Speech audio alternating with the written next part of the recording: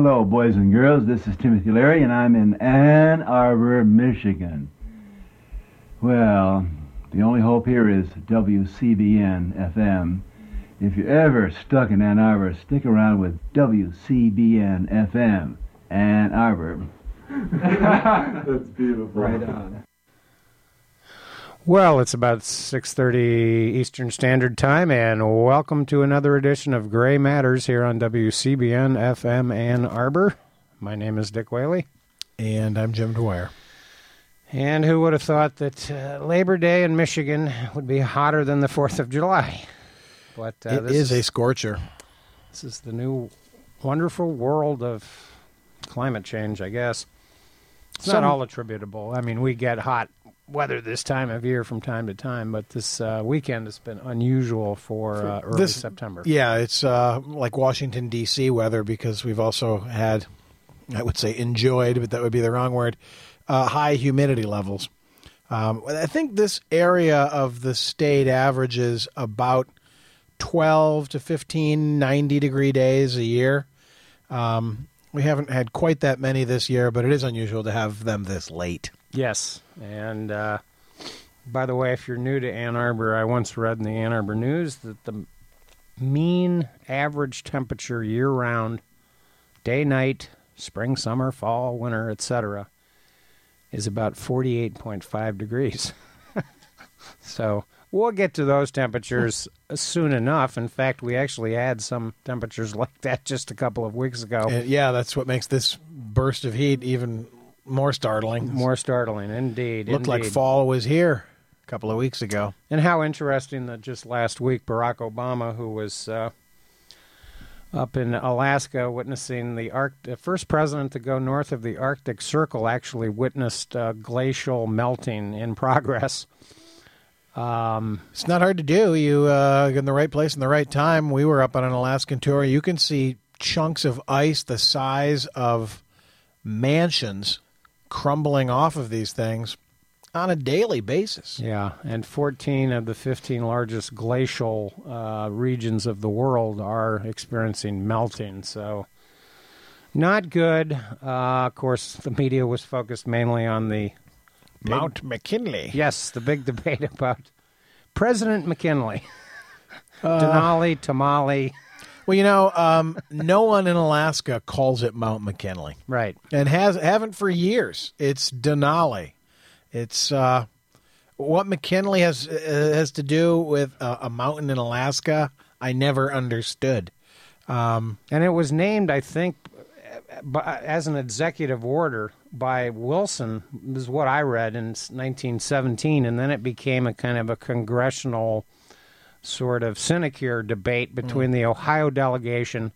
McKinley, of course, was assassinated. Perhaps his biggest relevance in American history, other than being president when the Spanish-American War started, was that he named Teddy Roosevelt his vice president in 1900 in the McKinley race against William Jennings Bryan. So there was a role of Bryan in that whole thing as well. William Jennings Bryan, by the way, characterized so interestingly in the Scopes Monkey Trial, or the movie called Inherit the Wind. He was, of course, the prosecuting attorney in that. He was a 3-time Democratic presidential candidate. Of course, the most famous race was 1896 when he talked about the cross of gold, but certainly a biblical fundamentalist, and perhaps appropriate that we would mention the beleaguered clerk in Kentucky. Religious freedom. I don't know about you, but to me this story has gotten way too much publicity. Well, I don't really understand why she's in jail. Yeah. Okay. Shouldn't be in jail. That's a theatrical, sort of panache somebody has put onto the matter. If you have a employee of a municipal government or a state government or federal government and they refuse to follow stated policies that are found to be official, then you suspend them. Yeah. You fire them. You know what? You can't do this? Well, I'm afraid you can't work here because part of working here is processing this kind of paperwork. Well, and a similar analogy would be if I was, say, a park ranger or responsible for issuing hunting licenses, say in Washtenaw County, and some gentleman came in and put down his money, said, "I want a hunting license. Here's my money. Here's my credentials. Here's last year's hunting license." And I said, "Well, I don't believe in killing animals. I'm not giving you a hunting license. You'll have to take me to court." I would be fired in a second. Of course. And it would be interesting to hear the so-called debate about freedom of religion, which, leave it to Mike Huckabee. He's going to, we'll give him a brain damage award. He's going to show up later this week to further, I guess, glorify the actions of Kim Davis. I think that's her name. She doesn't have to sign these documents. She can allow her assistants to sign them. But her position is they're not official documents because I didn't sign them. And you're forcing me to violate my freedom of religion. And this isn't about freedom of religion. You can believe whatever you want. Yeah. You can go to whatever church you want, but you have this job. We are obligated to serve the people who live in your state. And you take an oath of office, presumably, in which you promised to defend and protect the United States Constitution. So, Marbury versus Madison, the court decides what is law. Mm-hmm. So I'm a little unclear why this has turned into a debate about freedom of religion. It's got nothing to do with that. No, it's a last-ditch attempt to sort of tear the door down, which, has been opened now. They want to throw the door back up in whatever way they can, and this is just a bit of stagecraft, I suspect. Yeah, phony cause celeb, and this has gotten way too much media attention. Of course, the other big story sort of dominating the news this week is the migrant refugee crisis in Europe. Kind of interesting, and I'm going to paraphrase, oddly enough, from a quote by Joseph Stalin. It's always a risky venture. He once said, more or less, that the death of an individual, of one person, is a tragedy. The death of 300,000 people is a statistic. And there's an element of truth to that. It seems that the death of the two young boys that washed up on the Turkish shore sort of shamed Europe into doing something. But, of course, we've been talking about this migrant crisis all year on Gray Matters, what a complex, real issue this is. It's quite clear that some European countries need more people, whether they're political refugees or economic migrants or whatever you want to call it, simply because of demographics and whatnot. But the European Union is hardly allied in this debate about the policy going forward. And it's quite clear that late-stage nationalism sort of steps in, too, at this point. Like, well, does this change the nature of our country? Yeah, and it's interesting, like several weeks ago, the Prime Minister of Great Britain, Cameron, made a comment about the swarm of people that was then turned into a debate about political correctness and that whole thing. This was connected, by the way, to migrants in France that were sort of camped out near the tunnel that connects Great Britain to the continent. Right. And many of them were either jumping in trucks or walking or, holding up literally the whole trade route between Great Britain and France. Calais to Dover, by the way, is the shortest distance between those two, the English Channel. Mm-hmm. White Cliffs of Dover and all that. Yep. So it's interesting that Cameron last week said, well, we will take refugees that are in refugee camps in Turkey or near the Syrian border and or Christians, because this has now become a kind of a semi-religious debate about who should get in and who shouldn't. And this is going to vary from country to country. A smaller landmass like Denmark, for instance, has already sort of taken a position, well, we can't take any more refugees. We don't have the space for them. And this, of course, is going to sort of exacerbate right-wing political movements in Europe. Right. And the extent to which these European countries that are sort of creeping towards this xenophobic nationalism, they're not as homogenous as they'd like to imagine themselves to be. No. This is part of the grand fantasy of racial purity and racial supremacy. Hey, man, by this point, everybody's got a little bit of everything mixed up in them. But there's this bizarre rightward shift in Europe that is it's Islamophobic, it's dark skin phobic, and there's this sense that, oh well, this isn't the country I grew up in. I don't want to live in a country this looks like someplace in America. Well, of course, America is a different kind of a model of country. Historically, it's been a nation of immigrants. But I think the extent to which there's immigration cross back and forth between European countries is being forgotten. Yeah, well, they've had a policy. Plenty of French who live in Germany and Germans who live in England. And open borders, they've had that in Europe. It's sort of similar to the fact that in the United States, if you live in Mississippi, you can take the freeway to Alabama. And most European Christians are not practicing. No. So as a religious issue, it's nothing to do with, they should be like us, they should be Christians. It's simply fear of the other. But, of course, some of the broader issues related to the economic conditions of the world here in the 21st century, leaving aside all of the cultural debates about integration and cultural cohesion and all that sort of stuff, and this, of course, has reared its ugly head here in the United States in the form of Donald Trump. He has largely exploited fears about Mexico and China to gain a sliver of the Republican Party, and I think the media has clearly overstated his overall support. Let's remember, he's only scoring about 15 to 20% total of Republicans. In other words, 4 out of 5 Republicans don't support Trump.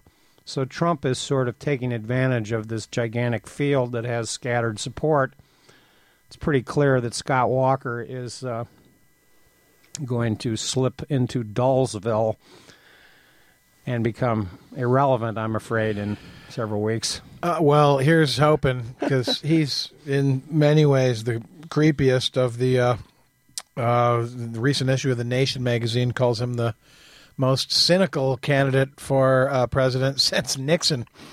And he's actually been called the most divisive politician in Wisconsin history in living memory.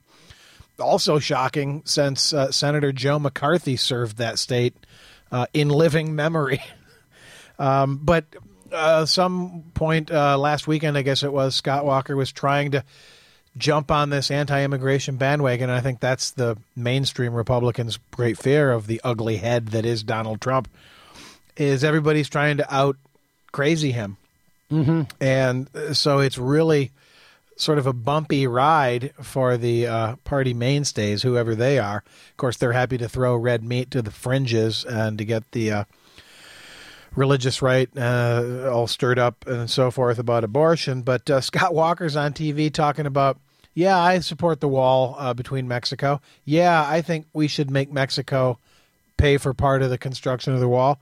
We should even make a wall between Canada and the U.S. That's a new level of crazy. Okay, the Mexican border with the U.S. is 1,989 miles. That's a pretty long wall. Probably going to be pretty expensive, unless Michelle Bachmann's plan to have the Chinese come in and make it will work, because they made such a effective wall across their country those centuries ago. But the Canadian border is 5,525 miles, and it's the most frequently traveled commercial border in the world. Yeah. So what kind of lunatic proposes a wall between the U.S. and Canada? There's no crisis there. Well, it's all talk, and needless to say, it's interesting because the wall, the so-called metaphor of the wall, has come into play. Hide under a rock mentality. in the Hungarian-Serbian Yes. situation. Of course, Hungary built a barbed wire wall, apparently. And, of course, Well, they famously had a wall back in the 16th century over which they battled with the Turks, then the Ottomans. yeah, and the image of trains moving migrant workers or, Hungary, I think, has been somewhat embarrassed by their conduct in the last week for obvious reasons. And yet there is a legitimate justification on the other side about some of the broader issues of how do we deal with all these refugees. There's virtual silence in the American media about why these refugees are fleeing their native countries in mainly Afghanistan, Iraq, and Syria. Mm-hmm. Gee, I wonder. I wonder why. Yeah. This, of course, is American foreign policy run amok and has been pretty much a disaster. There have been European countries, by the way, that have participated in this foolishness in the Middle East and in the so-called Near East, but many did not. Germany and France, for instance, were adamant in opposition to the wisely Iraq war. abstaining. And, of course, the chaos in Syria is an exceedingly complex international event of the 21st century. But there's no question when you hear the numbers that there are, 4 million refugees. There are 200 to 300,000 dead.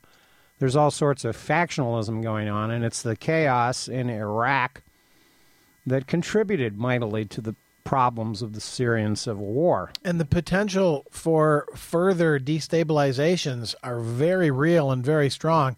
All the emphasis now is on, the European refugee crisis. Let's not forget that pretty fragile countries like Lebanon and Jordan have already absorbed hundreds of thousands of refugees from Syria, Iraq, and have been housing them for years now. So these are not countries that have the most stable political structures, and who knows? And, of course, the refugee problems in those countries are even causing problems in the Middle East that further exacerbate this sort of proxy war that's going on in Syria. Obviously, at some point, it strikes me that Assad will simply run out of money, and as well as human beings to support his side. But what's going to happen with the continuing migrant crisis is interesting in and of itself. Germany pledging to take 800,000 people. These are very, very different numbers than what other Europeans have committed to doing. And some are pretty much outright refusing to accept refugees on the grounds that we don't have the economic wherewithal to deal with this situation. So it's fascinating to see the American media call this a failure of European policy. Clearly that's part of it, but there are some bigger failures of American foreign policy here that are part of the problem. And we certainly know that countries like Greece and Italy, beleaguered economic nations with unemployment rates that are very similar to what we saw in America during the Great Depression. And both of whom have a proximity towards these crisis regions that makes them the first logistical stopping place for refugees. And interesting to hear on the BBC last night that an Egyptian billionaire has offered to buy a Greek island to house hundreds of thousands of refugees. Who knows? But maybe that's a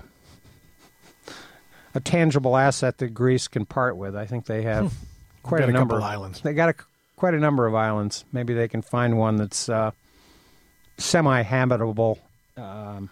Though how you sell an island, I don't know how that works. But in the past, we've seized islands. And speaking of William McKinley, well, Puerto Rico is part of the legacy of the Spanish-American War. Yeah, in the late 60s, the Beatles briefly looked into buying an island off of Greece and splitting it up between the four of them and all having a place to go to get away. but one of their advisors said, "Oh, you know what? Greece is a military junta right now. We probably don't want to have anything to do." Oh, right, good point. So, yeah, depends who you're doing business with sometimes. Indeed, it does.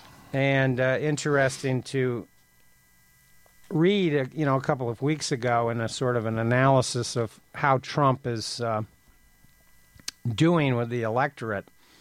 It's interesting that part of his support is coming from an element of people who are, to quote Carl Tominelli, a retired New York police officer in Londonderry, New Hampshire, he said, quote, "People are starting to see, I believe, that all this political correctness is garbage." I think he's echoing what a lot of people feel and say.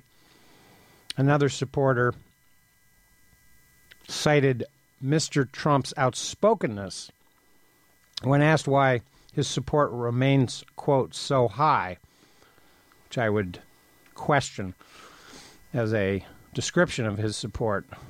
It says, quote, "As inappropriate as some of his comments are, I think it's stuff that a lot of people are thinking but afraid to say," she said, "and I am a woman." Oh, I think that's very true. I think there's an element of, the word conservative doesn't really even apply or mean anything anymore in this conversation. So there's an element of the right-wing voter who is filled with hate and insecurity and fear. And, of course, that's exactly the emotional climate within which Fox News shapes their message to the world. The extent to which they reveal their hypocrisy by condemning Trump over the blood coming out of everywhere comments, which Trump is just a carnival of uncertainty and chaos for the Republicans. I mean, David Letterman's probably regretting having retired. Yeah, Jon Stewart probably wants to go back to his job. I think one more year, Dave is thinking, one more year. This is just going to be too good to pass up on. But and I think it's dragging everybody down lunatic creek.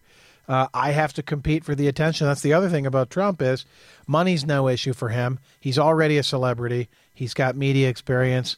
He's charismatic. He doesn't care what the heck people think or say about what he thinks or says.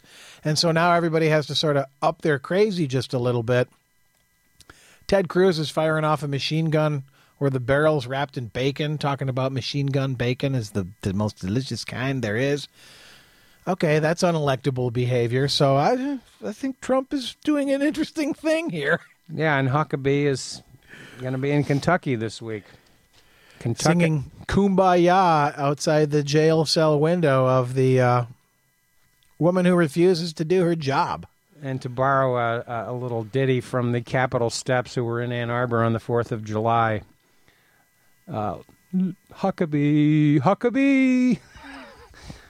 He's going to Kentucky. It's got great Beatles. Yeah. Let it be. Imagery all about it. As for Trump, by the way, his support in a recent relatively interesting poll, not the largest sample, I might add, but one in which they sort of called out the real voters, the ones that are likely to show up in a primary, scored on August 10th 16%. That's got a plus or minus of 4. It says the tally is less, and this is from the Civis Analytics in the New York Times. This was provided to the New York Times. It says the tally is less than a public poll more than a month ago, but is still more than any other candidate. Ben Carson at 11%, Bush at 10%. So I think that even despite all of the, maybe Trump barely survived the first debate, and of course last week he admitted and acknowledged that he would support the Republican nominee regardless. Yeah, he can say whatever he wants. Exactly. It doesn't mean anything. This was after a meeting with the RNC chairman. The fact that Ben Carson's numbers are so high suggests that every single Republican of color that they surveyed probably threw down with him. But the durability of his political message is is not going to be long, I suspect. There's an article in today's New York Times about, in fact, how concerned Republicans are with the anti-immigration aspect of Trump's message. His poll numbers among black and Latino voters are abysmal. And, of course, the Republican Party is trying to reach out. This is something that they learned in 2012 that, we have to not openly talk about white culture and Christian culture, although Latinos are Christian, Mexicans are Christian. In fact, in higher numbers than many Caucasian. Caucasians. So in some the states. hypocrisy of the Republican Party on, we have to be seen as a party who has outreach into these, minority communities. Like, well, that's just talk. Well, and It's just talk. And, of course, the infamous metaphor of the big tent. Well, there's a circus act going on in the big tent. There's lots of them. And the big tent, I don't know how big it is, but it's got a lot of small-minded people in it. So Indeed it does. go enjoy the carnival. Stay away from the corn dogs. Stay away from the deep-fried butter. Tilt-a-whirl. Might be able to get that in Iowa. Well, it is Labor Day, and, of course, organized labor is under assault. No better poster boy than Scott Walker for that issue. But I'm increasingly becoming wondering more and more about what I call disorganized labor here in the United States and the future of work here in the United States. This is not really being discussed in any substantive way by either party, either major party in this election.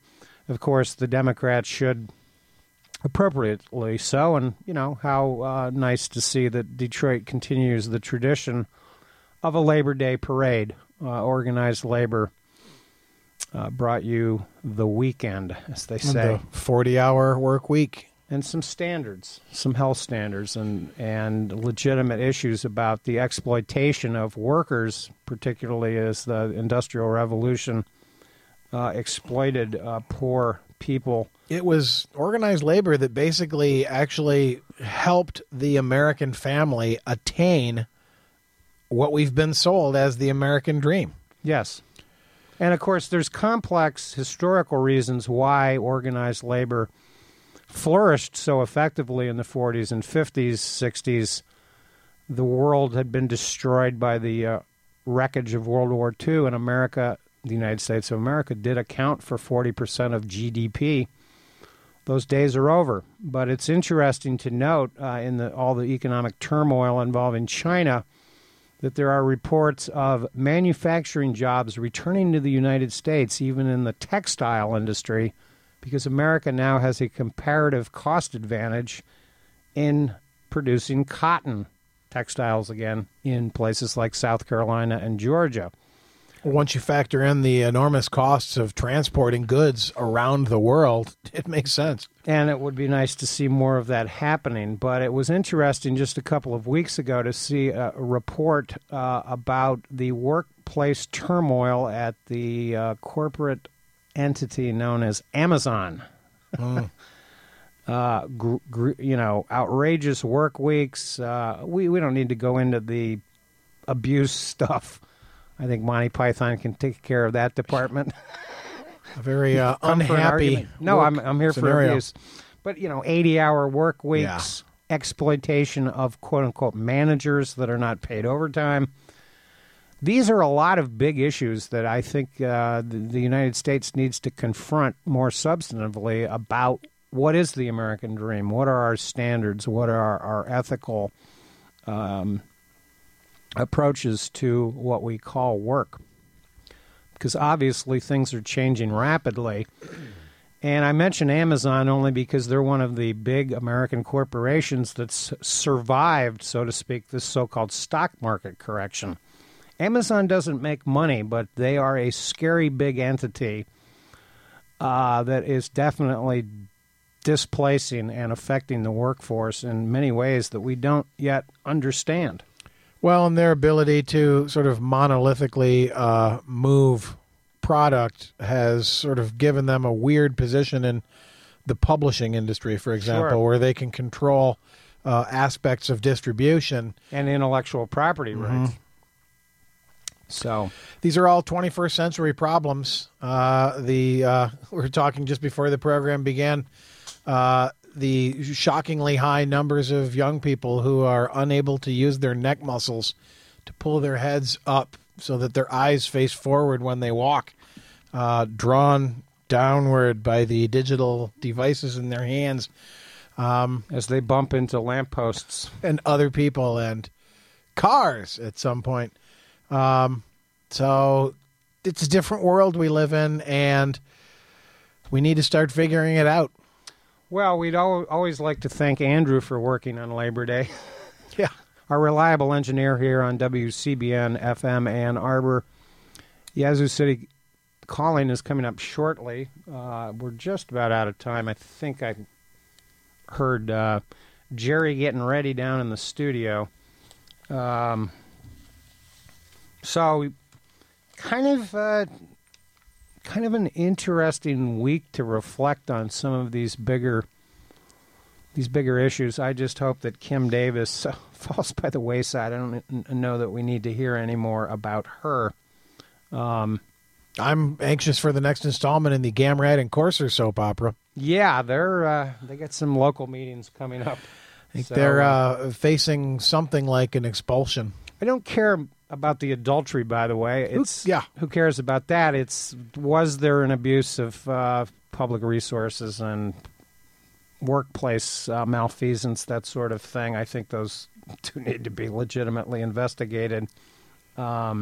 Well, and the people who elected them should look with a little bit of shame at themselves. It's like, wow, we really elected these morons? Well, they were Tea Partiers.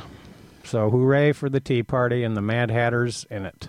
Jerry Mack coming up next here on WCBN FM.